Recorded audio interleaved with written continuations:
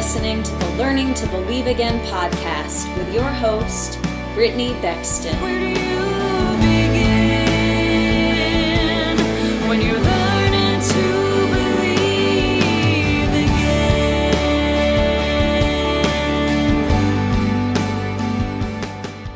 Hi, everyone, and welcome to the podcast. I have Isabel Velasco on with me today to share her testimony and some recent experiences she has had with the Lord, and I am just so excited to have her on. Welcome, Isabel. Thank you, Brittany. Thank you for having me. Well, like she said, my name is Isabel Velasco. I live in Los Angeles. I have currently I'm working in the substance abuse field. I have a background in the field that I work in per se, right? And so some of the things that I'm currently doing is working from home. I get to work as I'm a remote worker for a substance abuse organization that I've been with since 1999. And so I work with people that are suffering from substances and alcoholism. I also get the opportunity to work with the most vulnerable population in our communities, the homeless, people that are struggling, trying to get off their drugs, or they have judicial problems and they're court ordered, referred to treatment. So I've been blessed with that opportunity to use my past for the career that I'm in right now. I'm also a grandmother, and I'm a minister in the ministry that I attend. That's awesome. I'm so glad to have you. And it's just amazing the work that you get to do. God really does take our experiences and turn us into deliverers for the very things that we were delivered from. Right. Such a powerful thing that he does with that. So I just want to start in right away. I know that you shared just a tiny snippet of what we're about to hear about, that you have some history with substance abuse yourself. But I want to go back even a little bit further than that and just ask, obviously, you are a minister now and you love the Lord now, but did you have any experience of God or church as a little girl or growing up? I didn't. Not as a Christian. I did have, I was born in 1966 to a 19-year-old single parent that crossed the border with a 2-week-old baby in arms and came looking for her husband out here in LA. They met up. Eventually, he left her at a supermarket and with that 2-week-old baby in arms. So whatever she was going through as a young mother, a 19-year-old, that's a baby. And previous to that, just in the pregnancy, I was going through it inside there, you know? And so she was left there with me in arms, and she was taken in. Somebody seen her, a lady seen her, and gave her refuge. A couple of months later, my mother married, who is my stepfather today. Mm-hmm. And he gave her a home, gave me a home, and they married. They later married. What happened in that relationship is there was a lot of abuse. There was a lot of domestic violence, a lot of what I grew up thinking, me and my sisters. I didn't know he wasn't my father until I was about 13. But during those primary years, there was a lot of fighting, a lot of abuse amongst them. And for us children, it was more like physical. I was the oldest child, physical abuse, emotional, mental, verbal. And we witnessed that. So I thought it was normal, being brought up, listening to them fight and thinking as we went to bed, that was our bedtime story, listening to them fight and thinking. We would ask each other, my sisters would say, Isabel, can you hear her breathing? Can you hear her crying? And so we would listen through the wall. Yeah. And I would say, yeah, I hear her. I think she's in the chair in such and such corner, because you could hear the rustling. As children, it was 3 little girls. You get to, we listen. Kids pay attention. So kids are watching what's going on in those relationships. And so we watched. And so I grew up with this is normal. They love each other and this is normal. It's part of life. And of course it isn't. Right. A little bit later, I'm going to kind of move forward a little bit. I think because of the abuse and the violence and everything going on at home, I wanted to run away from the situation, change the situation. So I couldn't. So I started running at the age of 12. From 12 to 15, I ran away 27 times. Wow. Putting myself at risk out there in the streets in different gang infested areas. It was just the Lord watching over me that I didn't get abducted, raped, murdered. I didn't really get started on drugs yet. But looking back now, I could see that I was trying to fix already. I was fixing already behavior by running. And at some point, I think I was about 13 years old. My parents were desperate. My mother was Catholic, but she was also searching. So I remember as a little girl, we visited many different churches. Some churches had an eyeball. Some churches were Jehovah's Witness churches. Some churches were, just different. She was searching. Yeah. And that's my interpretation of that now. I do remember we had a Bible. It was a large, like a picture Bible, those really old fashioned Catholic Bibles. And so she would I would look through the pictures with her, and I would ask, what is this? What is that? And she would tell me a little bit about this story in the Bible or that story.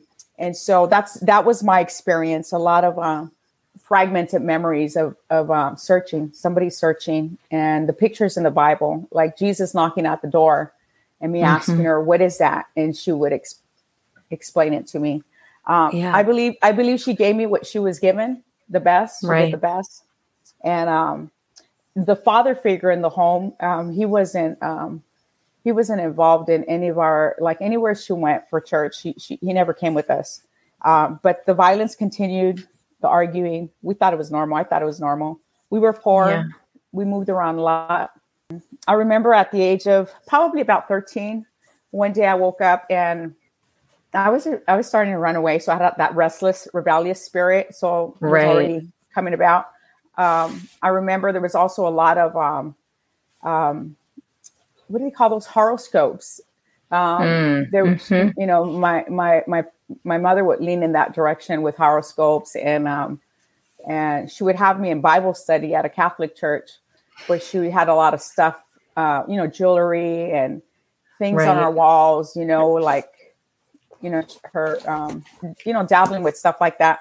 I remember one Christmas, I was a pretty content child. I never really seen the difference. And I didn't know we were poor. I didn't know I was a stepchild. I didn't know any of those things. I was a content child. I didn't know that we were poor or anything like that. Because we had food, beans and rice. Right. And rice and beans. And that was fine with me, And that was what you were used to. Yeah, I didn't know. And I was used to the abuse and the fighting and all that stuff that went on in the house and the control, there was a lot of control. Yeah. And so anyways, I remember one morning waking up and I was probably on my third time running away. So it's probably closer to 12. And I woke up on a Saturday morning and immediately I went to the bathroom and I was going to look to see where I can climb out of, I was going to climb out of the window because I was starting to do that. And there was a world out there and there was adventure and, the enemy, I had no clue what was going on, but there was something happening out there and I needed to get out there. And I was thinking about my folks and how they feel and what I'm going to put them through. So I remember waking up this one morning and I went to open up my, where my clothes are at, the drawers. And there was 5 of them. And my space was like 5 drawers. That's like where everything that I owned went. And so I went to open it because I was wearing pajamas and I went to open it slowly because they had company. And I thought, oh, they can't hear me. I can get dressed and get in that bathroom and climb out the window. And there was nothing. They were all empty. So I came out to where they were at in the kitchen and they immediately rushed me. They got a plate. I guess they had already had a little plate with breakfast for me. And these aunts and uncles from Baja California, TJ, were there. And they got me in the car. They put me in the middle. I had an aunt and uncle, my parents in the front. And my mother had that. We call it el cinto, the belt. Oh, yeah. Yeah. So the notorious belt. And she sat in that front seat and she looked at me and said, don't try it. And I remember going, I had no clue what we're doing. I'm just like, I'm in pajamas. They got a little bowl of food. At this point, I don't care for anything. I'm just looking at my aunt and uncle like, what's happening? So, so they're going to go fix me, because when parents are desperate, sometimes they hear from other parents or family members, "We just bring her over here, and I know this place where she can get an exorcism." Oh boy. So we crossed that border. I remember as we were getting closer, I was poking at my uncle and aunt, because they weren't pretty rough with me, but they were stern. They were following whatever. They were part of that whole thing, right? So I remember they told me, "You're going to go stay with us, and you're going to be fine. And then, when you calm down and you settle down, maybe." And I was like, so I'm looking at like, we're getting to San Diego, and I'm like, I don't know how to swim in my brain, right? And I'm like, oh, I'm going to get me one of those swimsuit things, and I'm going to learn how. And I'm in my brain, because I'm young, I'm thinking I'm going to swim my little way across the border and come back to, when you're a kid, you think you could do all things, right? Right. I'm going to swim back to my home. Like, it ain't going to work, because I was rebellious, which is what witchcraft, right? But now they're taking me over the border. The next morning, it's dark. We're at this building, and it's like on the hillside, and it all smelled like fish, that whole area. And when you're a teenager, those things matter. It was stunk, and it was dirty, and our car was tilted. Just getting up there, it was like a rocky terrain little area, and there was a lot of people outside this, like one floor. It was like not a high building, a low building. And there was a lot of people outside, like sick people, older people, a lot of people from everywhere.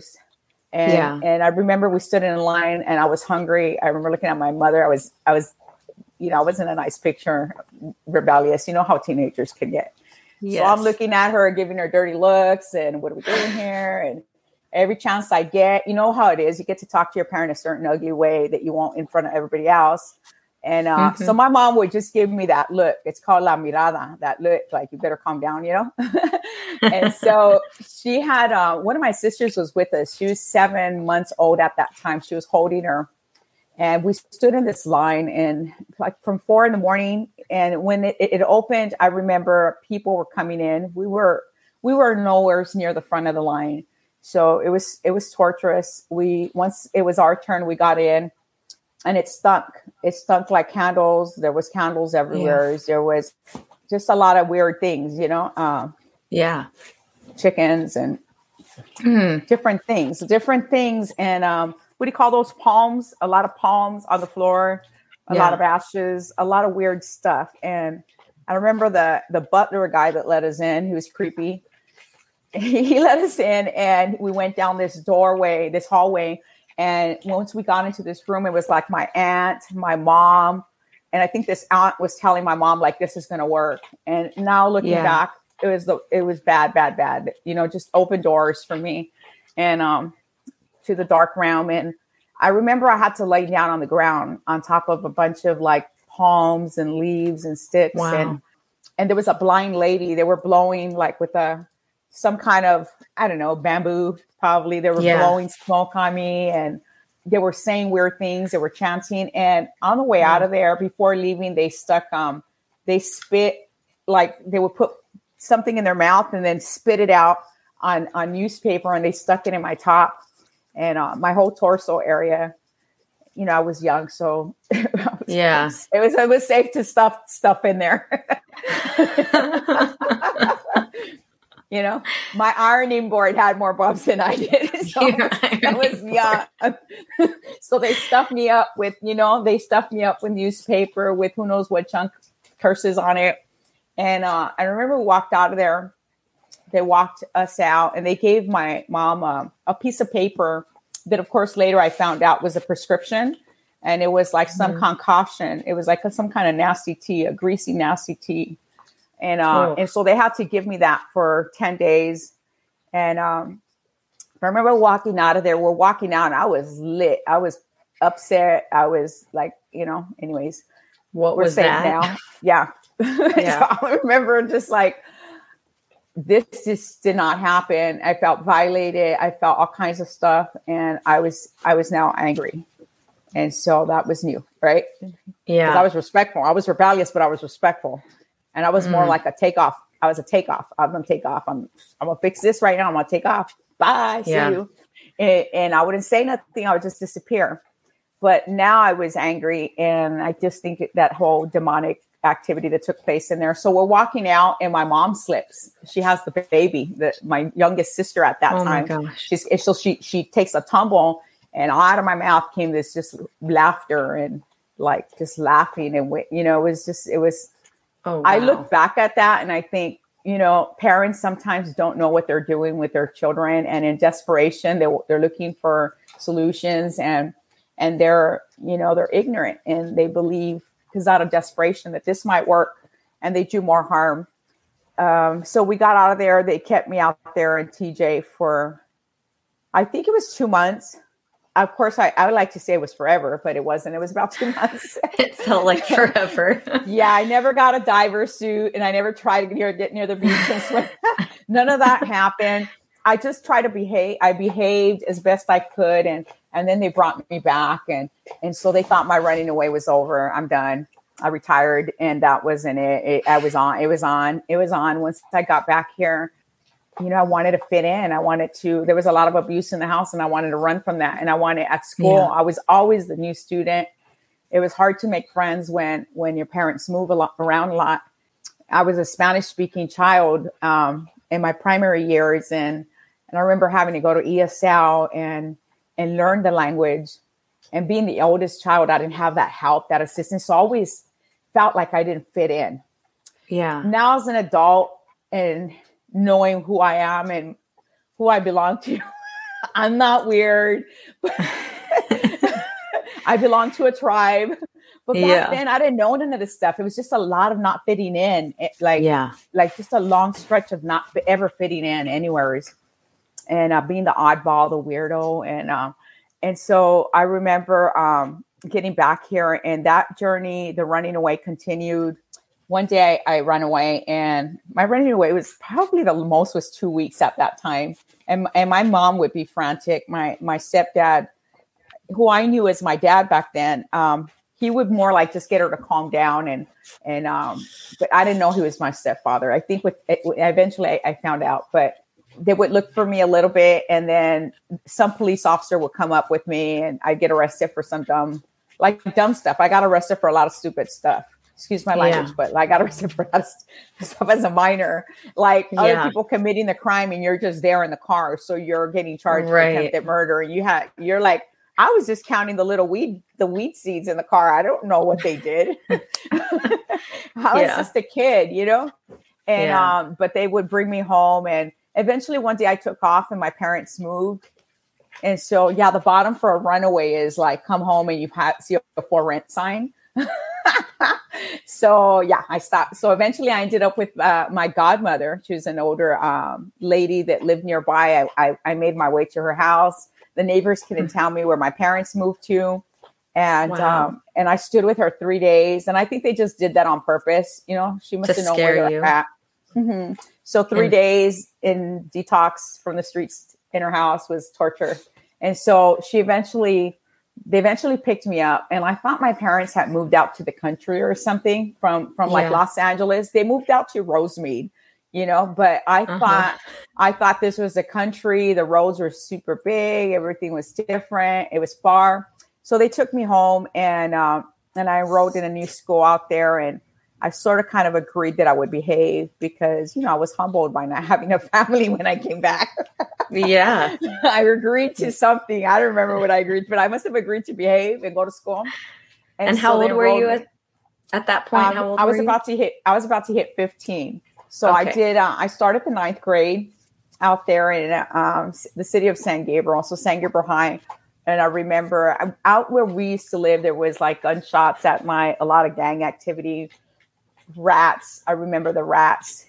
They were, like I said, I mentioned before, we were poor, right? So there was rats from the warehouse. And so besides the violence, there was like stuff that I don't think kids should go through, but we did. We never got hurt by those things. They looked like cats, but they would come in through the closet, and, we have some stories, me and my sisters, like, wow. So, but nonetheless, I remember doing my best to fit in and be a student. And previous to all of this, I remember I was a good student. I was an A student up until that mark, the 12 years old. I was in gymnastics. I was an A student. I was doing my best and doing good and competitive, very competitive. But then they moved me from schools, from a junior high to another junior. And I think that's where it happened.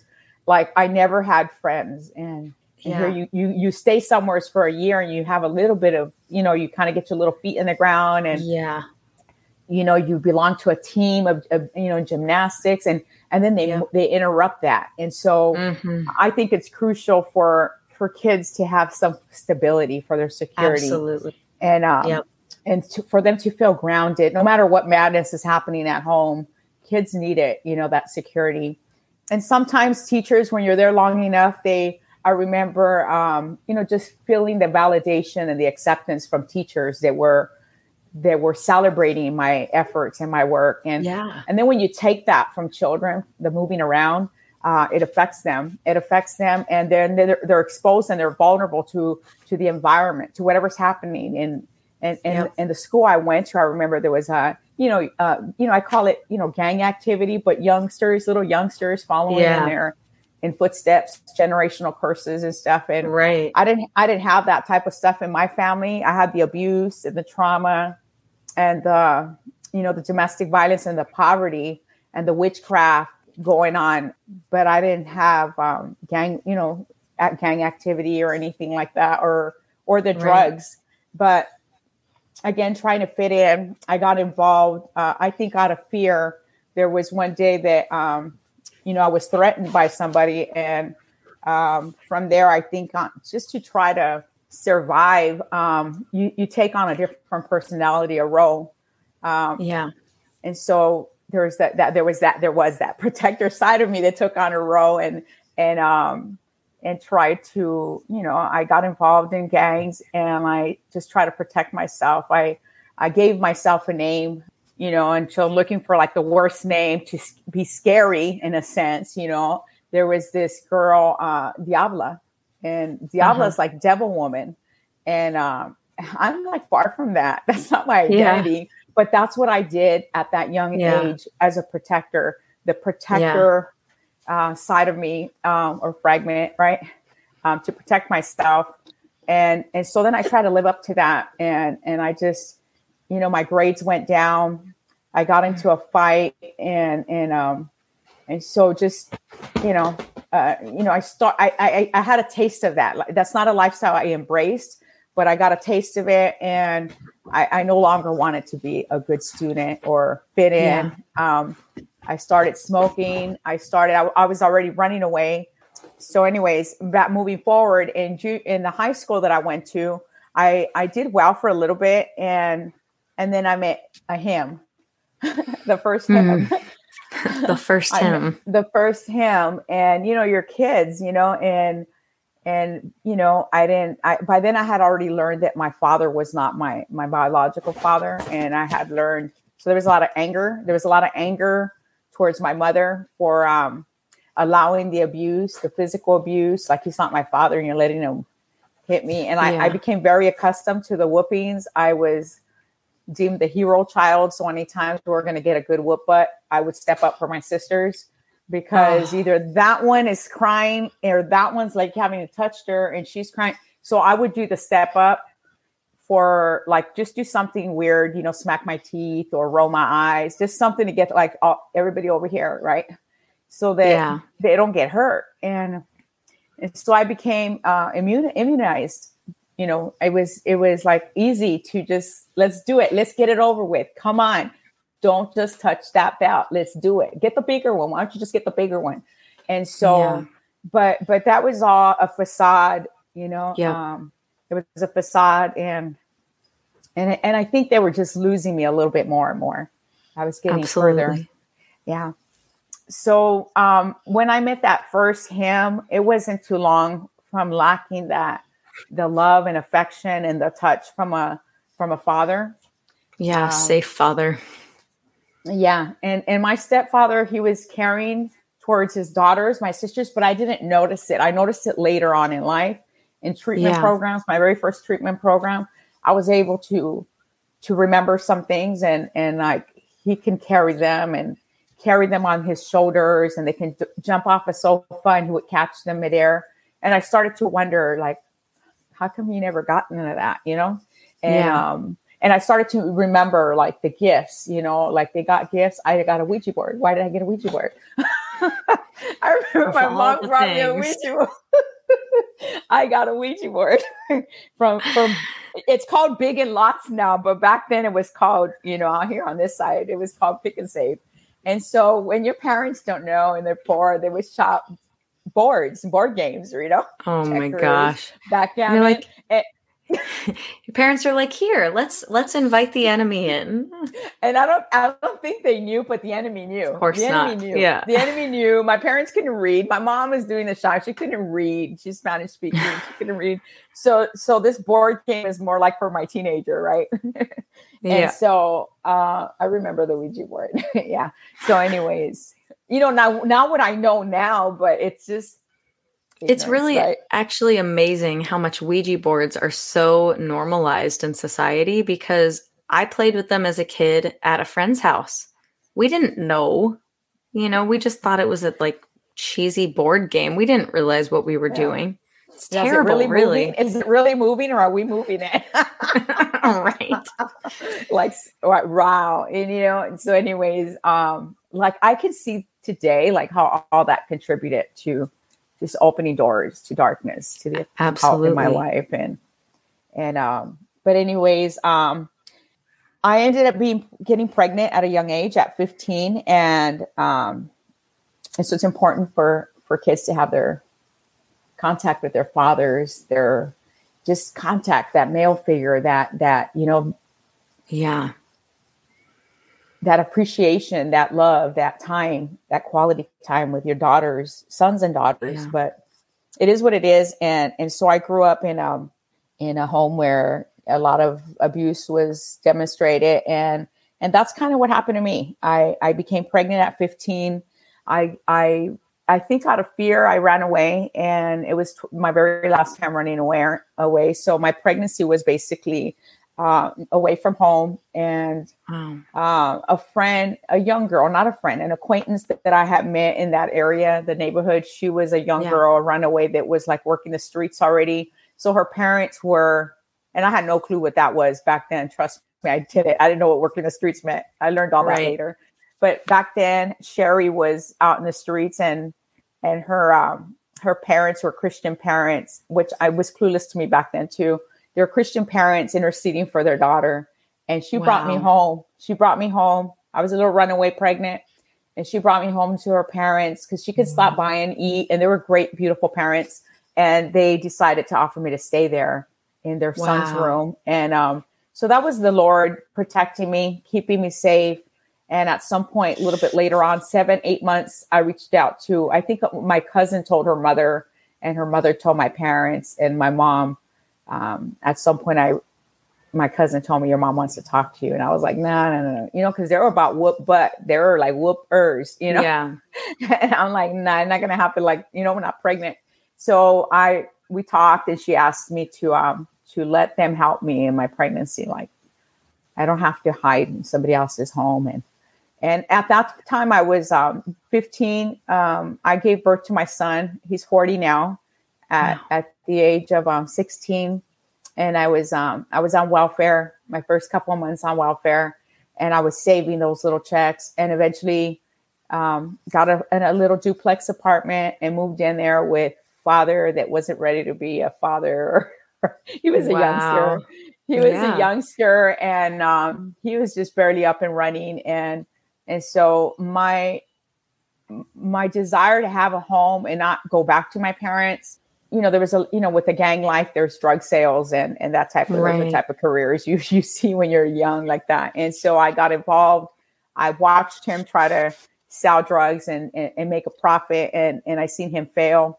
And so I watched the do's and don'ts. I didn't have a substance problem, and eventually took over that little project and got Yeah. kind of put him to the side and moved him out. The partner or domestic violence in our relationship was part of the reason that I got him out. But then Yeah. I was up and sort of kind of rising in the drug dealing. I was just a kid. I look back now as a 17-year-old kid with, Wow. what do you know about the world? But I wanted to pay my rent and have enough for diapers and sustain my child. And I was going to school, and I got my diploma, and they would pick me up in this little yellow bus, And so they would pick me up in this little yellow bus, and I would try to hide. And anyways, I got my diploma, and because of the drug dealing, eventually I had, had gotten the attention of the police department there. And a couple of raids later, I was under 18 still, so I would get released. And then later at 18, I got, they can refile. So I started to look at time. I started to dabble also. When you hold the bag, you eventually get into the bag. You get a lot of youngsters that think, they're not going to get started up. Like, well, I'm not going to end up like, people try to tell young people or youth, you don't get started. You're going to end up like your uncle or like that person. And they don't want to hear it. When you're young, you think nothing's going to happen to you. You're invincible. I'm going to be the exception to the rule. I'm not going to end up like that crackhead. Don't talk to me like that. And mom, you watch and see, you're going to eat your words. And so it turned out, that's the way it goes. It's amazing. The judgments that we make when we aren't in that situation, until you're confronted with something like that. Yeah. Now looking back, I'm able to see it in the word, he who digs a pit for somebody else will fall into it. And I'm able to see, I didn't think I was doing harm to anybody, but I'm able to see now that I was doing a lot of harm to people. I was doing harm not just to those individuals that were buying drugs and using and deteriorating or progressing in their addiction, but the little brother, the little sister, the mother, the people that were watching, the sister that I'll never know that overdosed, we affect a lot of people. And I was young and dumb. And I remember thinking, I'm not doing anything because I felt I had a good heart. I'm just trying to pay my rent and my bills and have diapers. I seen him not be able to do it. And I thought, well, I don't have a habit. I can do it. But what happens is you're in that world, the enemy makes sure that you're not going to walk out clean. And I started dabbling. And next thing you know, moving forward, I end up having, like I mentioned earlier, a society record, is here, 28 felony arrests, 19 convictions, 25 misdemeanor arrests, 11 were charged. And then all this is my judicial records prove that God protects for me, rescues, and extremely loves and saves those that belong to him. Because I sit here today doing this interview. Yeah. And so God protects what's his. It's just, the journey I put other children through. I have a total of 4 children. I put them through madness and foster homes. And a lot of times those foster placements were with family. But the injury, the hurt, the trauma, the message that what the enemy tries to do and in those wounds, abandonment and rejection just repeated itself, where I was abandoned and rejected and abused and tortured in day in, day out, listening to the message that abuse is normal. It's acceptable. That's how love is. I ended up accepting that in my life. This other DCFS record here, Department of Children and Family Services, society called me a felon for a lot of years, an unfit parent by the Department of Children and Family Services, 6 open cases. My children were removed those 6 times. 1 voluntary case. Children were not removed. This DCFS record here proves that God can restore anyone who calls on his name. That's right. Not a couple of years ago, I became the sole legal guardian of a young man, Giovanni James Johnson. He was in the foster system for a long time. I'm still his guardian. He just turned 18 and he's currently in a Christian home, working on his, he's got a calling on his life. But I never thought another county would offer me custody of a child, like help, be a foster parent. But God again showed me that he can do absolutely anything. I'm a miracle baby. So I have a hard time not believing and prodigals can come home. I have a hard time not believing that miracles can happen because I am a miracle baby. And so I know that miracles can happen. Moving forward, I had a total of 4 children. My sons are 34 and 40. And I didn't raise that 40-year-old. I didn't raise that son. He was raised by his paternal aunt and the paternal side of the family, grandparents. And God allowed me in his life when he was about 16, 17 years old. And we have a good relationship today. But my other children, the 3 other children, I have my youngest daughter is 29 and my oldest daughter is 33. And they went through a lot of stuff. So there was a lot of anger, a lot of hurt in my early recovery because I put them through a lot. I ran them over and backed it up and ran them over again and moved it forward and ran them over again, over and over and over. Not literally. but I did in a sense. But emotionally. Emotionally. Yeah. So my drug use began with the sales of drugs and just trying to support myself as a youngster. And it progressed. And I ended up from like the dabbling, just cigarettes, weed, to eventually cocaine, injecting cocaine and then crack cocaine. And the streets of LA, went from, a young mom, having a baby to a crackhead, prostitution. Yeah. I have a decorated record. I call it a decorated record, but it's a message. I'm decorated and none of this, defines me. None of this defines me. I am who he says I am. Long before all this stuff happened, the God had planned me. That's right. Thesis, Psalms 139. And all the days of my life were written out. And I was yet to encounter any of that. So there was, I think it was in February the 13th of 1995, I had been arrested and I was in custody of my ex-husband. Okay, 2 exes ago, husband. my first ex-husband was taking care of the children. And he was just so angry dealing with this woman that kept coming and going and coming and going. And he bailed me out. I had been in custody a few days and he bailed me out. He put up the house and he brought me home. And I remember that night I was fiending. I wanted to leave and I had to say no. And I laid there in bed and I held my kids and I didn't leave. I wanted Christ out there in the streets. I got saved over a dozen times. Anytime they went out there to witness, ministries went out there to witness. I was like that little moth to the light. I would get near. I would get saved. I would listen to all the beautiful things they have to say. I'm a listener and I'm a word watcher. And I would listen and I would hear the love of God in their voice. And I would loved coming up to people that were witnessing and I would get saved. But I always remember those little people in the little pamphlets, but in the end, she didn't receive Christ and the car went off the cliff and she died, and so she, and so I would think, okay, so I would go near them and get saved. But all that would happen, because I wasn't getting plugged in and getting out of that environment, is I would go back to my hotel room or wherever I was working out of, surviving out of. I was in bondage and I would just shoot up a little less or smoke a smaller hit because I didn't want to die. I didn't want to be a statistic, but I didn't want to be there. I wanted to be a Christian. Yeah. I didn't want to be a counselor. I didn't want to be a president. I didn't want to do anything like that. I wanted to be a Christian. And I remember when I would finally fall asleep at times, because, cocaine and crack and shooting up coke, you don't really sleep. Not much. Yeah. Not much. So 4 or 5 days later, sometimes 2-3 days, when I would finally fall asleep, I would hit the pillow, but it was like involuntarily, like my body was tired and I would knock out. Right. So that happened for a long time. And this one particular February the 13th, my ex-husband bailed me out, brought me home. I went to bed with the kids. I didn't want to leave. I was fiending and I stood in bed and I remember feeling something poke my hip, like close to midnight.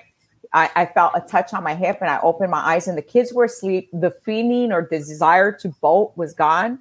And it was my ex-husband. He just went like, come here. And I looked at him and I got up out of the bed. You know how we do as moms. We try to get out of the bed real carefully so the kids don't wake up, right? Or they don't grab you with that little arm or anyways. I got off and I followed him. And then when I followed him to the living room, he had a plan. He went out to his brother's house and borrowed a gun with a silencer. So what the enemy was telling him is, you got to take her out now before she does it again. Whoa. And God is good. So he called me and he started to ask me questions about, he wanted numbers and stuff like that. And, you being a social worker out there, public relations lady, how many, dumb questions that you ask me some dumb stuff, you're going to get a dumb answer.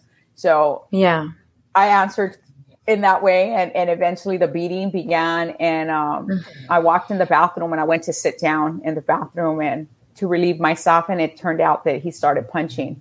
And he's a 6'1", I'm 5'4". He started punching while I was, invulnerable, right? You're sitting down on the toilet.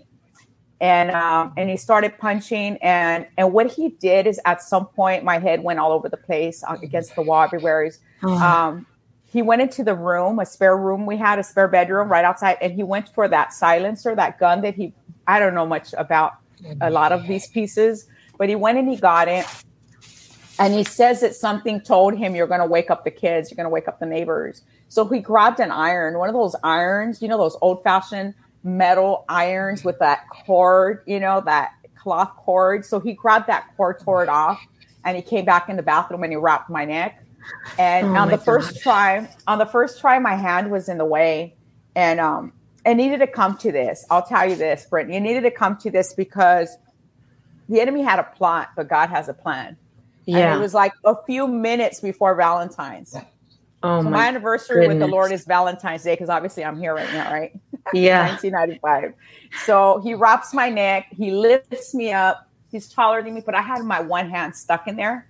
And so he kept trying to lift me. And I kept like scrambling for the tub. And he got me up. I got myself up. So he let go. I guess he got frustrated. Like, her hand, this isn't easy, right? And he tried it again. The struggle was on, when you're fighting for your life, it's on, And so the second time he wrapped me, he lifted me up. And I remember reaching, he tried to keep me away from the toilet, from the tub. And I was trying to reach for the tub with my feet so I could push myself, elevate. And I remember that as he lifted me up, my eyes were looking into his. And I remember in my head, because I wasn't talking, I couldn't talk, I was being strangled. I said, oh my God, he's really going to kill me. And at that point, it was just like a barrage of memories of all the different moments of abuse, the gun to my head, the chasing me, this, that. I started to think of the times that I've been beaten, and the times I fought him, and the times I ran, and the times he chased me in another vehicle and he had a gun to me, like, pull over, I'm going to blow, like I started to think of and it clicked, he's going to kill me. When I remember saying, oh my God, he's really going to kill me, and all those memories, little clips start coming in, he lets me go. And I hit the ground, boogers, blood, hair, saliva, just to make sure, we're not a good picture when something like that happens. Yeah. No. So I hit the ground, I'm coughing, I'm trying to get that cord off me. And he makes his way out of the bathroom, and I was on the floor, so I could feel vibration, right? Because I'm on the floor, and I'm trying to crawl, and I'm just like, just a big old gory mess, trying to crawl out of that bathroom and coughing. And he gets to the living room, and he hits the ground on his knees and face forward like a big old bear. He was a frightening sight. He was groaning. The Lord intervened. The Lord showed me that he had to take me from the grip of death. He had to take me from the grip of death to show me how much he loves me. So Valentine's Day is just, for me, it's like his love for me is, there's no other. He showed up in my worst. I wasn't looking hot and pretty in that bathroom that day. He showed up when I needed him. And he showed me from then till now that he's the one. He's the one. And he took me from the grip of death. But it had to happen like that, because many other times it's happened that I didn't make a right or a left, that I didn't get murdered by that trick or that man strangle me, that I didn't go into that basement when later they found bodies there because the guy, the maintenance guy, was murdering girls. Like, I couldn't see it until that day. Like, and I remember crawling out of that bathroom, and he was on the living room floor, kind of hovering over, groaning, like travailing, let's call it. Right? Yeah. But he wasn't saved, but this horrific groan. And I remember crawling out of there, and I put my hand on the sofa, and the phone was right there. Like, I could have called 911, but guess what? I didn't, because I didn't love me. I had tried calling 911 many times before, and I would pretend because I didn't love me. Wow. You know, I didn't love me. I was self-hating myself for a long time, self-loathing. And I remember I put my hand next to the phone and I looked at it, and that wasn't me to call to. I knew that in this moment I was going to fake. I crawled up to him, and I remember I put my hand on his back, and that was all the Lord. And I remember just kind of lovingly stroking his back and saying dumb stuff like, I'm not worth it. You can go to prison. You could have gone to prison. He had a lot of prison record. And I remember saying, you could have gone to prison for this. And I was saying stuff like, I'm not worth it. And, wow. And I can't change those words. I'm worth it today. But you are worth it. Back then I couldn't. That's how low and small how I thought of myself, all the labels from society, my exes, my texts, I had taken on all the labels, the loser, the trash, that nobody wants you. The kids don't even miss you. Society calling me unfit, once an addict, always an addict. I had all these different labels that I had adopted so that I can live comfortably in that life, and so I remember telling him, and I said, the next words it said is, please, let's go to church. I need God. Mm-hmm. And before he used to say stuff like, you go to church, you need God. But that particular time, I guess because of what he almost did, right? Right. My neck could have been snapped. I could have been paralyzed, or I could have been dead. Yeah. I remember we got up from there, and not immediately. There was a whole lot of sobbing and stuff. And for me, I was shaking like a leaf, but then I had the shaky baby syndrome all the way from the womb. So, I was used to shaking. I got set free from that shaky baby syndrome. I'm a safe baby. I'm his baby. I know shaky baby today.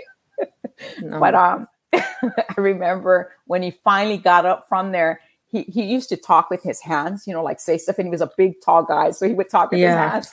And I remember we had court the next morning. I had to go to court, and I had lines across my head. My hair was torn out. My head was lifted, with a big chichon, a big bump. Oh my gosh. You just smack somebody against the wall a few times, they get a little bump there, right? So I had wire marks on me, and a busted lip, and there was blood coming down my nose. And I remember he was trying to talk to me, and I was just like, don't move your hands. But we were planning. I realized then it's past midnight. What was probably a 13-minute thing, Yeah.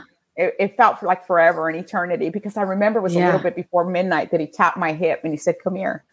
And all that took place in the process of possibly 12, 13 minutes. It doesn't take much to take a life. Yeah. But, God stepped in, and next thing you know, we're in the kitchen, and he looks at the time, and he says, you need to go to bed. We need to go to court in the morning. I had court because he bailed me out. And I remember it was a mission to just try to get me look a little normal, and cover up, a lot of cover up. And like I couldn't even brush my hair. There was so much pain everywhere. Wow. But we went to court. But again, I hid it. I hid the abuse. We went to court, and I remember let's go to church. I need God. That's what eventually happened. A week later, we showed up at a church, a local church, and I've surrendered my life to Christ so many times. I love saying the sinner's prayer. I love people putting their hands. I love that, the praying for me and the kindness that Christians demonstrated. And I just wanted to be a Christian. So moving forward, we got involved in ministry, more me. He was more at home. And I wanted to hit the streets and evangelize. I wanted to do everything that the church was offering. And he was more like paranoid, like, no, because if she's in the street, she's going to take off. Something's going to jump on her. She's going to be gone. And so I waited about a year and a half. I had good leaders. I was definitely on fire. I needed to learn how to dress different.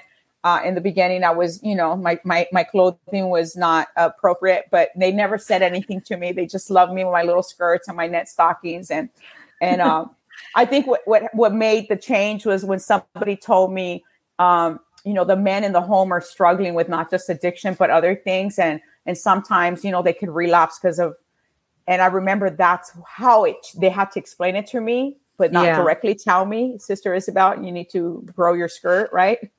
Grow your skirt. Nobody, it was so, but the God was so loving. He knew who to put in front of me to speak to me, not judge me, and not point out things that are not straight yet, but just love. That's what you do to a prodigal. You love them when they're stuck on the fence. You love them when they're stuck on a bench. You love them when they're under the bridge. You love them when they're dirty and they're climbing in and out of cars, and I'll talk to you in a little bit. You love them no matter how many times you witnessed and ministered to them. You are just God's hands and feet and mouthpiece, and you love them. You don't have to fix everything. God does the rest. And God, so moving forward, I got plugged in. I got caught up I got in ministry, and then I had this desire to be a counselor. I've been in treatment so many times trying to get my kids back, whether parole, probation, or social workers. I've been in treatment so many times. And so I definitely admired counselors. I used to think, wow, these people are just born with all this knowledge. I didn't, of course not. They were addicts before, right? But I just, at that moment, you just think they're the most intelligent people. And, I did tell you, I had nobody that graduated high school before me or college or anything. And so, there is a verse in the Bible that says we have to be made fools to be made wise at times. Yeah. So they did carry wisdom. They carried wisdom from the days that they were foolish, because God used that foolishness to make them wise. Yeah. And so I had a lot of those. I had a lot. And the most beautiful part is I had the program that I work for today. I was a 7-time client of that program. There was one counselor there that he's gone on to be with the Lord. And I remember I would sit in his office and I would listen to his soft little music, what we call Christian music now, right? And I would what is that playing? And he was just a good listener. He was just doing his work, but he would never tell me, get out, go wait in the lobby. I'll talk to you in a little bit. He used to just let me sit there and sniff out, the environment, the peace that was in his office and that little music, and stare at his pictures and ask questions about who's that and who's this. And, hey, is that you in prison? And, and he was just letting me be that little probing kid, I was a grown woman. And I remember learning from him that he was lost and now he's found. And so all along, I believe he was praying for me. Yeah. And he went on to be with the Lord years later. But I remember reaching out to him some years later and asking him in my 3rd year of recovery, how do you become a counselor? What do I need to do? I had my lips shaking with fear, making that phone call. Yeah. And he put a brother in the Lord, because it's a big call, right? And you're gonna ask somebody, I don't know what do you do? Where do you go? Right.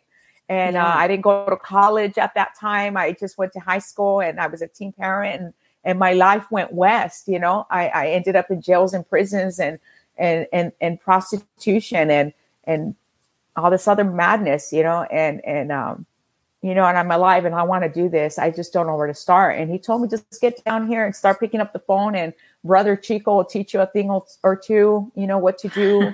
And I remember I had a lot of still violence, just not the physical violence. It was more mental and emotional and financial. And I endured it and I tolerated it because I thought that's what love is. You just stay together and you do it for the kids. And so I would, I remained in this relationship that was with the person that, tried to kill you. I remained in that relationship and the abuse changed. It was no longer physical. So, wow, okay, we're better. We're on our road to happily ever after. And no. God had a say. And God is a God that loves us and he permits things, but that's not his will. No. We're the ones that bring in that scrawny cat and say, can I keep him? Can I keep him? Can I keep him? I say, okay, but I have better for you. And so I have to learn of that. I had to learn that a few times, not just that time. I came out of that relationship. I moved into this place and my children, they weren't too happy. Nobody was happy because you owe us. His mentality was, I can't believe you're walking away. You owe me. And it's like, I don't owe nobody anything. I owe me. I owe me. And moving forward in my 3rd year of recovery, I didn't think that I wasn't interested in love or a romantic relationship. I wasn't interested in any of that. It came. And eventually in the form of, another person acting like a believer and a person in recovery. I don't want to speak negative about my recent ex-husband, but when we met again, it was one of those repeat situations. Like, can I keep him? Can I keep him? He's, we walked in, I walk with Christ. This is the way we're going to do things. None of that. I did 40 years of my life my way. Now we're going to do it God's way. And the guy rolled with it. The guy got saved. The guy got baptized. The guy got, put a ring on my finger. I've never had diamonds in my life. Had some beautiful gleaming diamonds. And I thought that was it. But no, when you're unequally yoked and you're not well, you haven't been healed. Your picker's broke. So I found out my picker's broke. Mm-hmm. I did 13 years of that. And recently, a few years ago, that didn't work out. And now I'm praying for him, interceding for him and his lover. And I had to file for divorce and 3 years ago, I was praying for a miracle. And I'm not going to lie. I remember telling my pastors, I don't want the blood of my marriage in my hands. And they had to, Isabel, you got it. And so I walked into 2020. I said, Lord, I want to walk into 2020 with 2020 vision. And I asked my pastors if they'll hold my hands through this. I want to jump. Yeah. And I did. And I'm happily divorced. Mm-hmm. This coming February will be 3 years. And now I look back and say, what was I crying about? I went from pain to bliss. I went from pain to bliss. I'm a single lady. I have quite a few spiritual daughters. I have a prayer meeting, the Battleship Warriors, on Tuesday nights. I teach Wednesday nights, drug and alcohol program. I was recently ordained on February the 18th, June. I'm sorry, I'm giving you all kinds of dates. On June the 18th, as one of the pastors at my church for congratulations, the substance abuse program, and I've been a part of their ministry for the last 13 years, and about maybe the last 5 years doing their drug and alcohol. So that was a surprise to me. And at first, I was like, because you still kind of you're cleansed and you're healed, but you still kind of like, I don't know, like, really, Lord, really, and so my new identity has a whole lot of new beautiful things. I love being able to get up and go feed the homeless.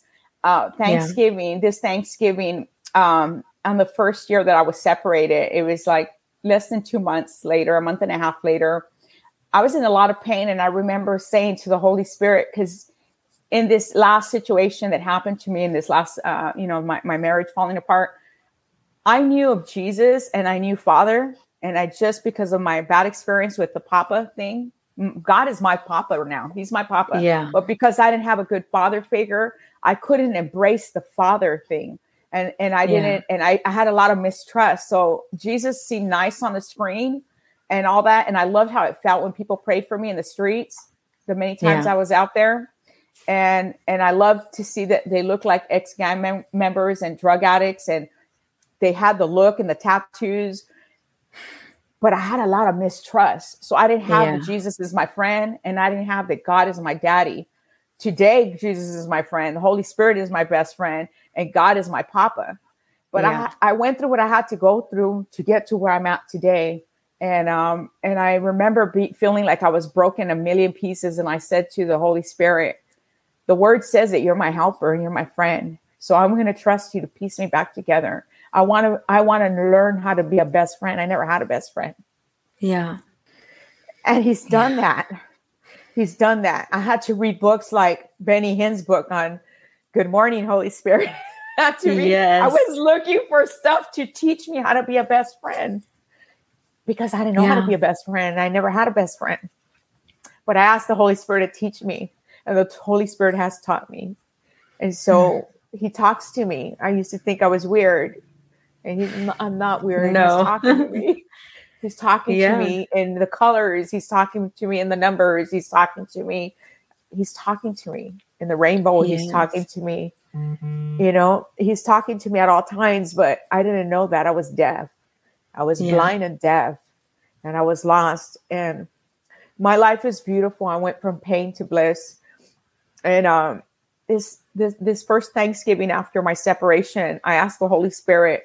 I was broken a million pieces. And I remember saying, I want you to teach me how to be a best friend. And he has. And I asked him, what are we going to do for Thanksgiving? Because I knew I was going to grieve any type of holiday that was new. My first everything after a separation and a divorce and the whole cheating. I knew it was going to be painful because of walking clients through it, you know, and it's easy to tell another person, you know what, you just stay with, but when it happens to you, I remember saying to the Holy Spirit, we're going on a date. Yeah. Show me where we're going. And in that first weekend too, I remember going to different events, looking on this app for events where the Holy Spirit was going to be at, like Ben Lim Ministries. I was traveling everywhere to like, and some of my friends were tagging along because they were worried, like, what is she doing? But I was looking for the Holy Spirit. I'm not playing. I was looking for the Holy Spirit. I was looking for the Holy Spirit's presence at different churches and congregations and in different cities near me. And then one night I got into a fender bender. A fender bender, and I realized I don't need to be out here. I'm in danger. I'm like I would be a good catch for the enemy out here in darkness. And like, I didn't go. And I realized that the Holy Spirit is at home with me. He's right here. Yeah. The crew, Father, Son, and Holy Spirit, the crew and me, he's right here. And, and I don't have to travel to these places, but that's what I did. That first few weeks, I was traveling to all kinds of events to be in the presence of the Holy Spirit. And some of my friends who are phenomenal were coming out to meet me and flag worship and all kinds of stuff. They were trying to stay close to me. And I was trying to stay sane. And I realized after that, like, Holy Spirit is right here with me. So on Thanksgiving 2019, I asked the Holy Spirit, where are we going? And I had I've always loved feeding the homeless. And not that, like, you know, this is not something you tell people. This is just like what your right hand does. You don't tell your your other hand. This is something between, I think, each one of us and the Lord. We do that in private. You know, give a sweater or a blanket, your shoes. It's something you do through the years and you don't tell people. Yeah. But on that particular Thanksgiving, I remember telling Holy Spirit, where are we going? And it was raining hard. And I was thinking, I had ordered bread, bologna, Capri Suns, cookies, and I had a lot of pamphlets, you know, because a ministry. And I had little Bibles. It was just a different type of little Bibles. And I came up with 100 baggies and took 5 boxes with 100 bags. And we got in the car. Me and Holy Spirit got in the car. And I put on some rain boots and a raincoat and an umbrella. And I had the best time ever throughout LA, Skid Road, just jumping out of my car. There was people in mattresses, in wet blankets. There was people that are really broken out there. And Holy Spirit would have me give them 4 or 5 bags because you don't just want to feed a person right then and there. You want to feed them, have enough for the rest of the day or tomorrow morning, you know?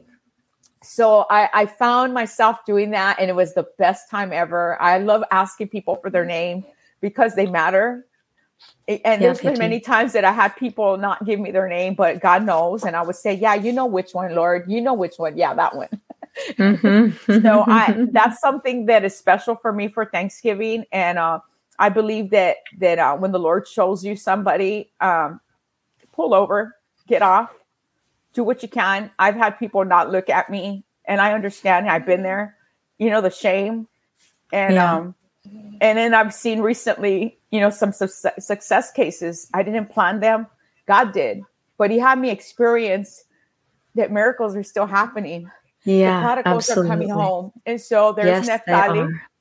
Neftali in 2021, he was a young man, 27-year-old young man on my way to work on a park, on what do you call it, bus stop bench by my work, curled up. You've seen the pictures. And I would get off and come at him from behind that bench. I would park in the back, and he would open his eyes and look at me and just turn the other way. And so that the Holy Spirit was leading that. I stopped many times. Sometimes it was like burritos from home. Many times it was like drive through somewhere and bring it to him. I knew that times it was raining. And so I would take, and a lot of times he wouldn't put the clothes on. He liked to, I think it's for safety reasons that they stay in their clothes. I know it's for safety reasons because you're going to get jumped or I've had women tell me if I stay like this, then the risk is less that I'm going to get raped, Mm-hmm. The chances are less that someone's going to, beat me up for these shoes or whatever. So I remember with him, it was about 2 months before he started.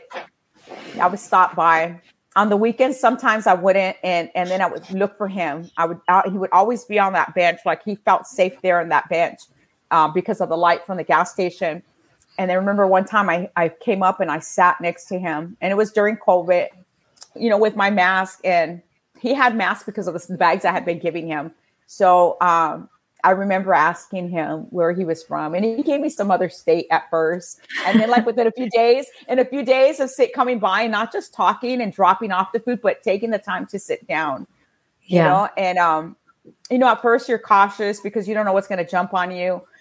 You don't know, right. Especially during COVID. But he told me he came out here to LA, to the Hollywood area. He had a friend that invited him to come stay out here. He did. His father gave him a ticket right before COVID, and he stood there a couple of months, and then, the stay ran out, and he ended up in the streets of Hollywood, and things happened to him, and he ended up out here in the East LA area. It's a little bit more, not as crazy as out there probably, and so he ended up out here, and I remember I asked him about his parents, and he told me that he has parents, and I asked him what kind of family business, and we talked, and he gave me information, and I asked him because I wanted to put him on and I thought, how do I get him on a plane or I have to wash him up. He was very, very, very dirty. And I remember one night we went down under the bridge, and I told him, I'm going to drive over there. Just follow me. And he limped his way there. And I just kind of opened my car doors so that he can bathe with wipes and change.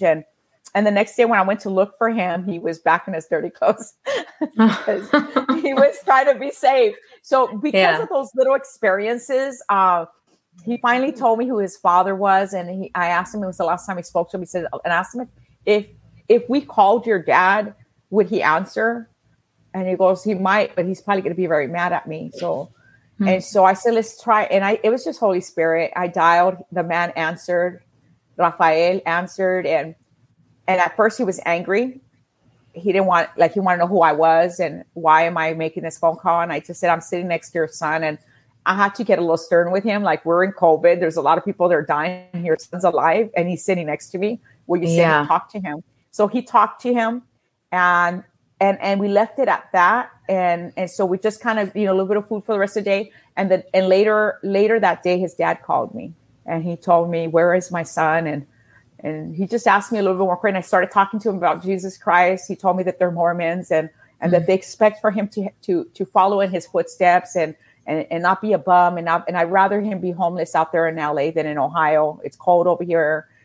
And so we left it like that. And probably about 45 minutes later, he called me again. The Holy Spirit was at work. And he said that he's gonna not go to work the next day. And it's gonna take him about a day and a half to get down here. But they're coming to get their son. Yeah. And so I happened to be at a bargain store. And I remember I had no clue what his foot size was. And I said, well, what's your son's foot size? Because he goes, what are you doing? And I told him, I'm trying to buy him some clothes because it's cold. And he goes, he's not going to wear it. I said, I believe he will. And I thought, well, Rafael, we need to clean him up because he's going to get in your car. I had no clue what. Right. And you know what? I was in suspense. I had to let Neftali know. He was anxious. He had not talked that much in those 2 months. Like he did that day. He let me know about his family. He let me know a lot. We talked a lot. And then they arrived. It was probably like 9:20 at night. They pulled up and they were at the gas station. They couldn't see him. And so they called me and I said, I'm right across the street from you. I'm sitting next to your son on the bench. Yeah. And so that's where you see that picture where he has that. It's a chocolate milk, really.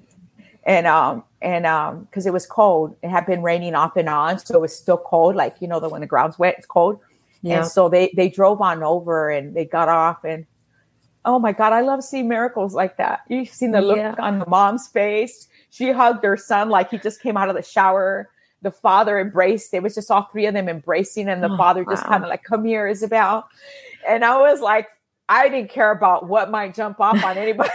Right. At that moment, I didn't care what might jump on anyone was. We were just hugging. We're doing a group hug. It was fun. It was so much. It was so beautiful to see. These parents came all the way from Ohio to pick up their baby. Yeah. And I had a few words with him and her. Like, yeah, he's alive. It doesn't matter if this little duck walks straight. Some ducks want to be in the pond and some ducks want to dance. Some ducks want to walk backwards.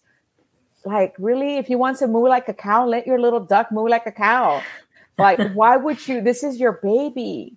And I explained to them, that I'm a prodigal in my years of addiction and my years of, my loss, and a mother that prayed and prayed and prayed. And mothers give up hope. They get wary. Parents get wary and they stop believing. Your program is learning to believe again. Mm-hmm. And so God has given me that opportunity. The other day, my mother lost her phone on October. It was early week of the first week of October. She lost her purse and her cell phone, and she wasn't sure where she lost it. So I was busting up that phone because it's on. I have a plan where that phone is part of that plan. So I was calling that phone, and a young man answered. It was close to 9:30, and a young man answered by the name of Gary. Mm-hmm. And Gary answered, and he was honest with me and told me, "Look, miss, I have schizophrenia. I'm homeless. And if you come and get this phone right now, I can promise you that I'll have it. But if you don't come for it right now, I don't stay put and I lose everything. But can you bring me a blanket, a backpack, a notepad, a pen, a fishing pole, and please some food because I'm very hungry. And if you have any shoes, if you have any socks, like literally the list was going, and the blanket and I realized, he's homeless, and it's normal that he would ask for stuff because he needs it. And my mom was telling me, no, it's 9:30 at night. Don't go. It's okay. Just take it off the plan and ask for, request another phone. And I remember I sat there and I was like, I said, Lord, I know you already. I know how he is. I know what you're up to, because I won't let, I just heard a young man tell me he was vulnerable. I have schizophrenia, but he was kind enough to say, and the list that went on was because he needed those things. Yeah. So I tried to locate him. I asked him to ask anybody near him what the address is, and I could tell that people weren't really responding to him. So he gave me some apartment numbers and in the street he thought he was on, and I couldn't locate him, but eventually I was able to find him. I got there. It wasn't showing on my MapQuest, but I got out to that area. I kept him on the phone because I was a little mistrustful. Like, I don't want to be set up and my life just, taken, and because I'm out at night trying to retrieve a phone. But I got there and I can see that he was limping. He had injured legs. He was carrying boxes. He was very filthy. He looked like, I forgot what that actor is on the island that paints the ball like his friend. What was that actor? Oh, yes. Tom Hanks. Yes, he looked like Tom Hanks. In Castaway. Yeah, he looked, and he was walking towards me. And when I get off my car, he puts his hand out to here. And so I was able to see the schizophrenia at that point when he did that, like here. And he was more afraid of me. And I went to shake his hand, and he was like, I'm dirty. So I was just like, let's fist bump and gave him the blessings minus the fishing pole, right? Because I had no fishing pole laying around here. Right. So took him the blessings, the food, a little bit of funds, and a blanket, a big blanket. And I learned that he stays by the water conservation park there. And so I asked him if I could pray for him. I asked him about his legs. They were swollen. And he told me, no, not to God. And he grabbed a little water bottle. He had it all crinkled up. And he says, I don't believe in God. I believe in the water goddess. See her in here? And I remember looking at him and saying, well, she's not done much for you, has she? So let me pray for you. I'm not going to touch you. So I just prayed over his legs and a little bit from a distance. And he asked me if I could bless him with a fishing pole. And I told him, where are you going to be out like this Sunday? So he says, I'll be here. Mm-hmm. It was a long stretch, but I'm not going to lie. I had a meeting out in that area. And I drove out there. I didn't have the fishing pole. I had food, and I drove out there. And my thing was the next morning, I gave my mom her phone, but the next morning in prayer, I was just deeply moved and touched by him. And I had a burden. And in prayer, the Holy Spirit prompted me to ask my mom for her phone and search it for any calls he might have made. And sure enough, there was one number. I dialed it. It was like in the morning, 6 a.m. So the mom answers and she goes, "You have the phone that my son called me from." So I told her who I was and we prayed. She told me I haven't seen him in months. And so I did make my way out there eventually that weekend. And when I found him, it was hours before I was giving up. And I just started asking the Holy Spirit, I'm going to make one last run.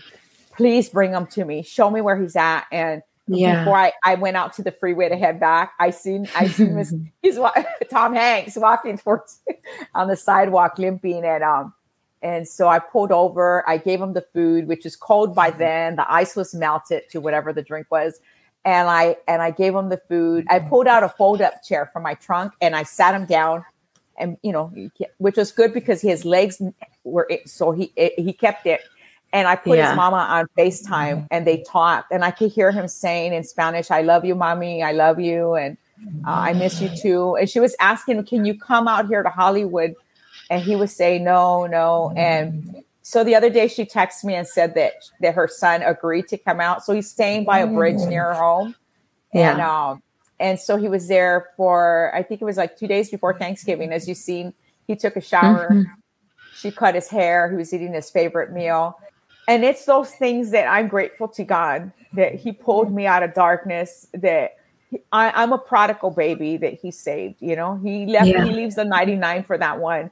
And I believe that that's what we need to do. I believe that we need to pull over when the Holy Spirit prompts, as bad as it looks. And you're like, I don't know if we can, God can fix that.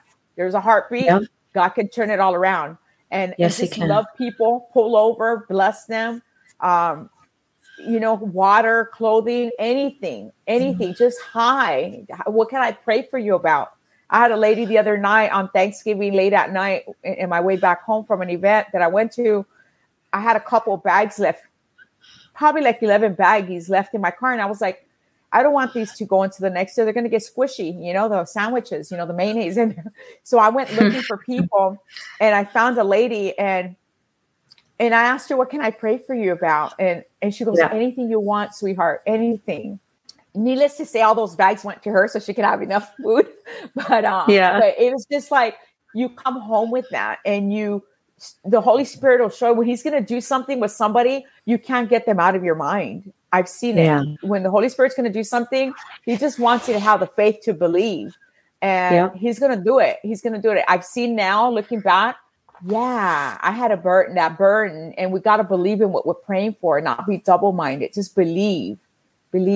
And if he did it for me, he's going to do it he's going to do it for many other his children. I believe that when you're God's hands and feet and his mouthpiece to the lost, like all you need is that revival that's coming. All you need is like lift them up. They're going to go back and lift up many others, Yes. That's what's happened to most of us. Yeah. Well, and as you said, a lot of the time people just need to see what real love looks like. Yeah. And sometimes just seeing real love, the hands and feet of God, the love of God for them in their darkest moments.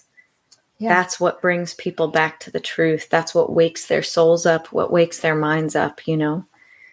It's not where they've been or what they've done. It's who he made them to be. He loves them. He knows them, Yeah, he does. He's called them. Yes. There are a few things I just want to go back and touch on. One, so that night that you were almost killed by your ex-husband, when you came to God that night, you knew that you needed church. He did in some ways in that moment. Did you stop using drugs immediately? Was it like a total deliverance? Yes. He lifted the obsession. I didn't use after. This was February the 13th, 1995, few minutes before midnight. My anniversary with the Lord is February the 14th of 1995. And in 2001, I was in the field, already working in this field, and I had my separation from this individual. And at some point, I fell away from the Lord. Some 11 months later, I fell into sin, and I fell away from the Lord. I didn't know how to do relationships, and I wasn't webbed. Nobody webbed me. I webbed I participated, and I ate crow. I relapsed. And so my recovery date today is March 16th of 2003. And but I had to get arrested. I can't open those doors to substances, and the enemy has a plot and God has a plan. And so when I relapsed, it was gradual. But when I relapsed and I lost everything, I was back out there in the streets. And after you know Christ and you've tasted of his goodness and his mercy and the peace that you have with him, there's no peace out there. Ain't no high that can get you high. That's right. I was walking the streets with that silent cry, hustling the streets. You can't, I have so much HIV, STD training that just screwed me all up out there trying to be a public relations worker. You can't be out there trying to, excuse my language, social work or whatever. You can't do that in peace after you have all that, training. And so, and after you've tasted of God's goodness, there's nothing. I remember walking the streets and, 2, 3 in the morning, and there were scriptures that I didn't understand when I was a baby in the Lord, but I had revelation out there. And, and that silent cry, your mug will look stiff and you'll look stone faced and poker face and like you don't care, what people see. You're not ashamed. You lift your head up high and you're selling your body. It's all a facade. You're hurting inside. I had a silent cry and God could hear my cry. And I love him. I absolutely love him. I've had people that would pass by me and offer me food and just trick me and want to grab my hand and prophesy over me. And I'm like, and not knowing what the heck. And then later someone gets murdered inches from my face. And I remember earlier feeling upset that woman just prayed protection over me. How dare she? Because, you're full of junk, demons. And so you don't care for somebody to just grab you and prophesy and pray over you. But that person had something to do with what took place at 2, 3 in the morning when they murdered someone inches from me, And so I was able to connect. I'm able to not see in the spirit realm, but believe because I don't know how you see in the spirit realm. I've seen stuff. I've seen demonic and under the influence. I've seen dark things, and I don't know what happened. Happened. We're shut down. But I've told the Lord, I want to be a seer. I want to see. And the Lord tells me, you are a seer. You see people through my eyes.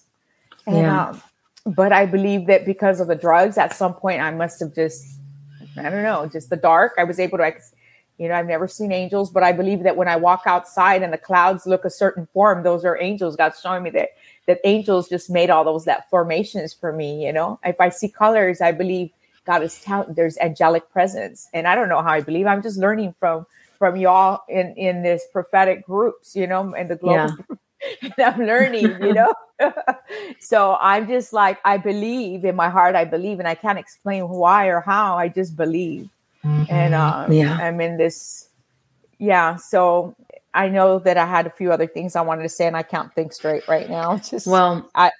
The other thing I just wanted to point out, because when I asked you if you knew God at all or had any introduction to him as a child, you said no, not Jesus.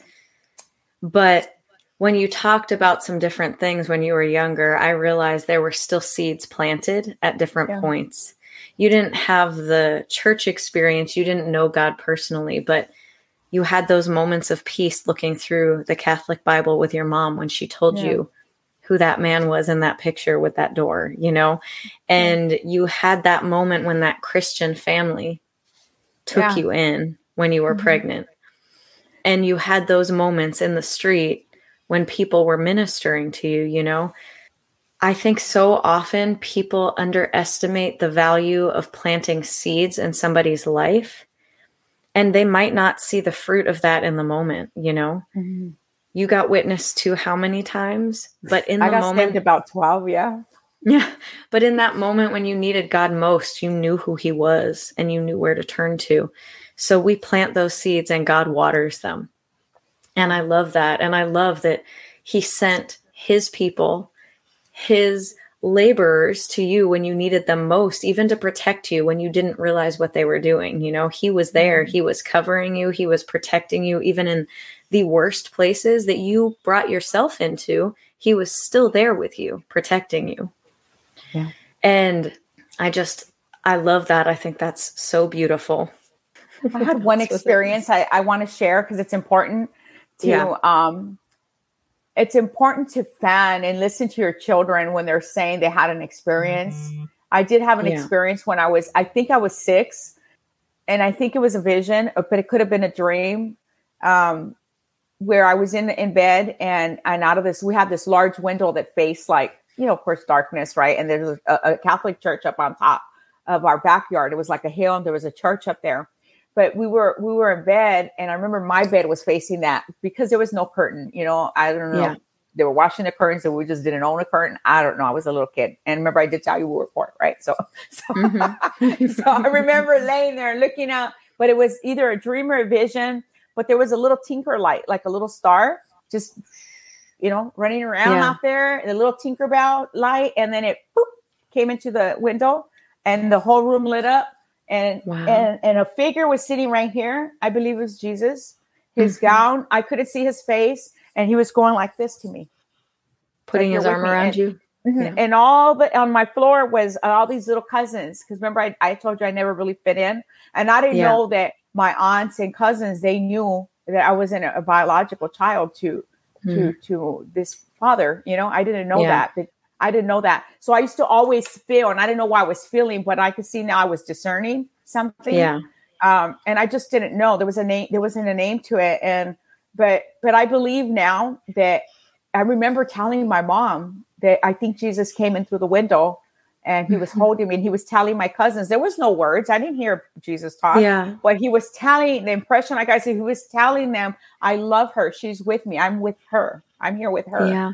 Like I believed, and I think because of the rejection and the abandonment and not fitting in, I believe that that's what he was telling them. But of course, he's Jesus. You can't tell. Jesus can't tell kids that, right? Sure, he can. But I remember telling my mom, and my mom hushed me on that. And I believe that sometimes parents do things that they have no clue that they're shutting down their kids' gifts because they have no, they don't have no language for that. And I remember, so stop making up stuff. Stop, sometimes in some cultures they say that, stop being a liar, don't make up things. But moving forward, I could see how that was Jesus coming into my life to show me, place an impression that I'm with you. I'm always going to be with you and for you. Yes, absolutely. And I look back now, and I'm able to, I'm going to say it because I've also hushed my story. That one moment, I haven't shared it much. I've shared it with one other person that knew, helping me with some work and inner healing. But other than that, I didn't, I've always kept it quiet. And so it's important to not, it is for children. When children say, I see this or I see that, don't send them off or put them on meds or. Don't shut down their vision. Exactly. Yeah. I don't know what I left out, but like I said, I was going to be a tossed salad, and I got clean March 16th of 2003. I had to get arrested again. And when I relapsed, I got arrested, and I didn't want to cry out to God. I felt ashamed, and I felt like I let God down. And I remember in jail, God just gave me so many opportunities. I had an inmate, Bunky, that was 18 years old and was just diagnosed with cervical cancer. And and I remember she asked me in my cell, do I know how to pray? And I remember trying so hard to like request somebody else, and God didn't let me do that. And then they moved her, and they brought me another little girl. She was pregnant, and I say little girl because I was older than them. And I remember she had a lot of God questions, and I was like, you need to go to church and ask them to give you. But the Lord was like, you haven't let me down. Like, I already know what was in your books. And it turned out that before I got released there in March of 2003, I was there about 3 months and a little bit. I remember that I was leading prayer in that cell block. And but the Lord he was calling me back. He was. He was calling me back. And he wouldn't let you ignore your calling. He wasn't. He's awesome. And moving forward, here I am today. And I haven't really shared my testimony like I shared with you earlier for a little bit, some years. And I just want to thank you for the honor and giving me this opportunity. Thank you. I believe that I'm a mouth in the kingdom, but somehow I got silent. And I need to take the lid off. Sometimes, like David, we stay in a cave for a little bit of time, and then there's a time to come out. So thank you for coming on and doing this. I do have just one more question, and then just one other thing that I just wanted to point out that I remembered from what you were sharing. And what you were just saying about God sending these young women to you and in jail was so perfect in this, because God knows what he pulled you out of. He knows that you have a heart for people that are walking through things that you have walked through, and that you have a tenderness that others can't have. And he sends you like a special forces, a special forces laborer on his behalf to speak to these people. It's like you said, the Holy Spirit led you to this young man right before Thanksgiving. I mean, let's be honest. Your mom did not lose her phone by coincidence, and it did not end up in his hand by coincidence. Mm-hmm. Your mom's phone ended up in his hand because God was sending you to him. And I just love the things that seem like a coincidence to us are not a coincidence to God. It is his Spirit working and moving and putting pieces together. And I just love how he shows up for his children in that way, in so many more ways than we could even imagine. And sometimes he has to let people get to a place where all they can do is cry out to him. But he's been there protecting the entire time, just like he was with you. Yeah. So I just wanted to highlight that because I thought that was so wonderful. And then before we close out, I just have one question for you. If you could leave the audience with one nugget from today, a nugget of wisdom or encouragement or blessing, what would it be? If it's okay to split that into two nuggets.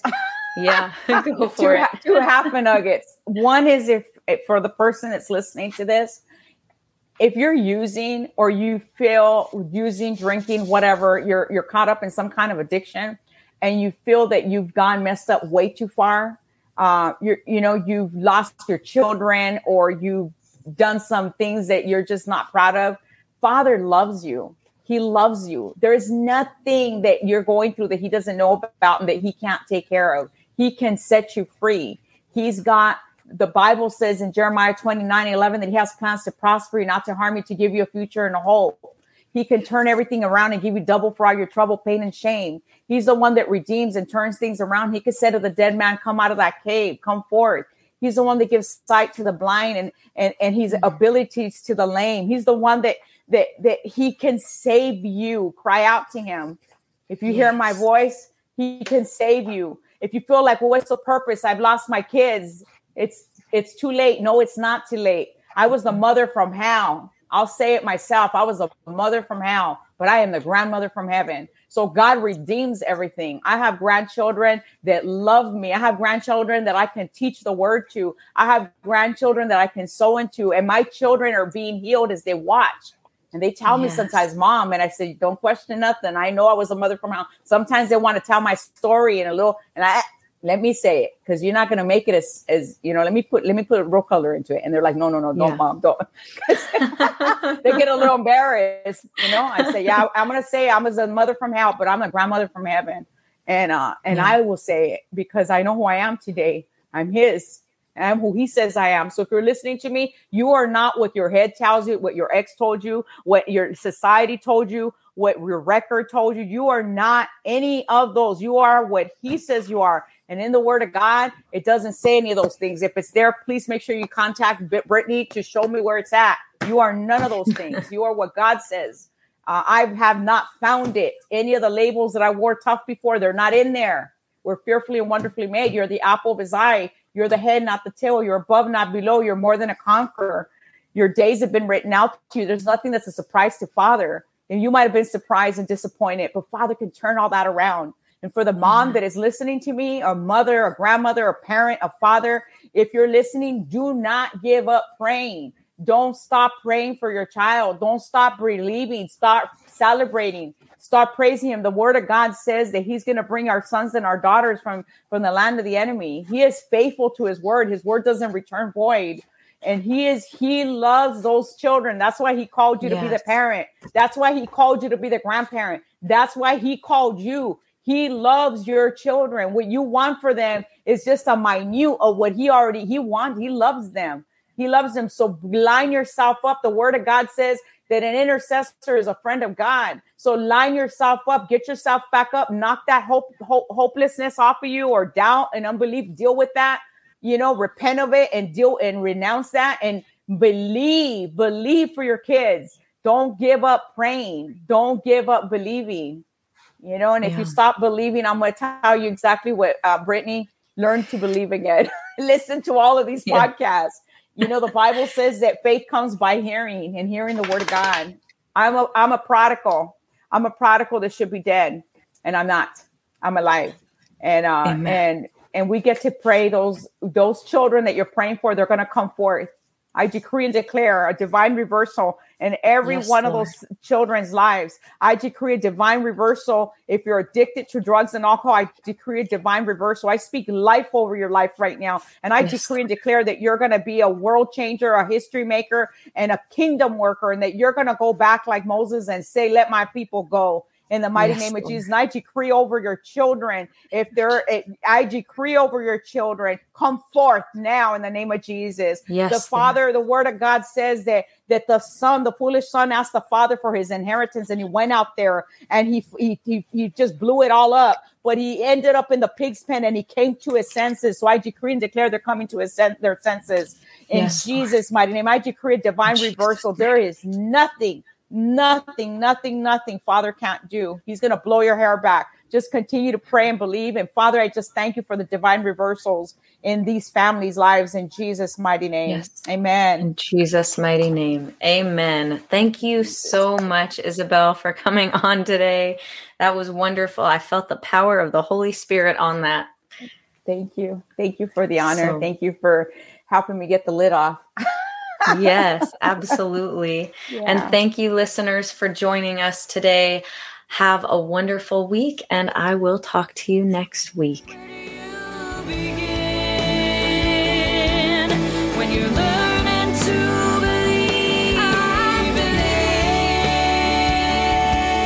can stand when I'm on my knees, that I can hold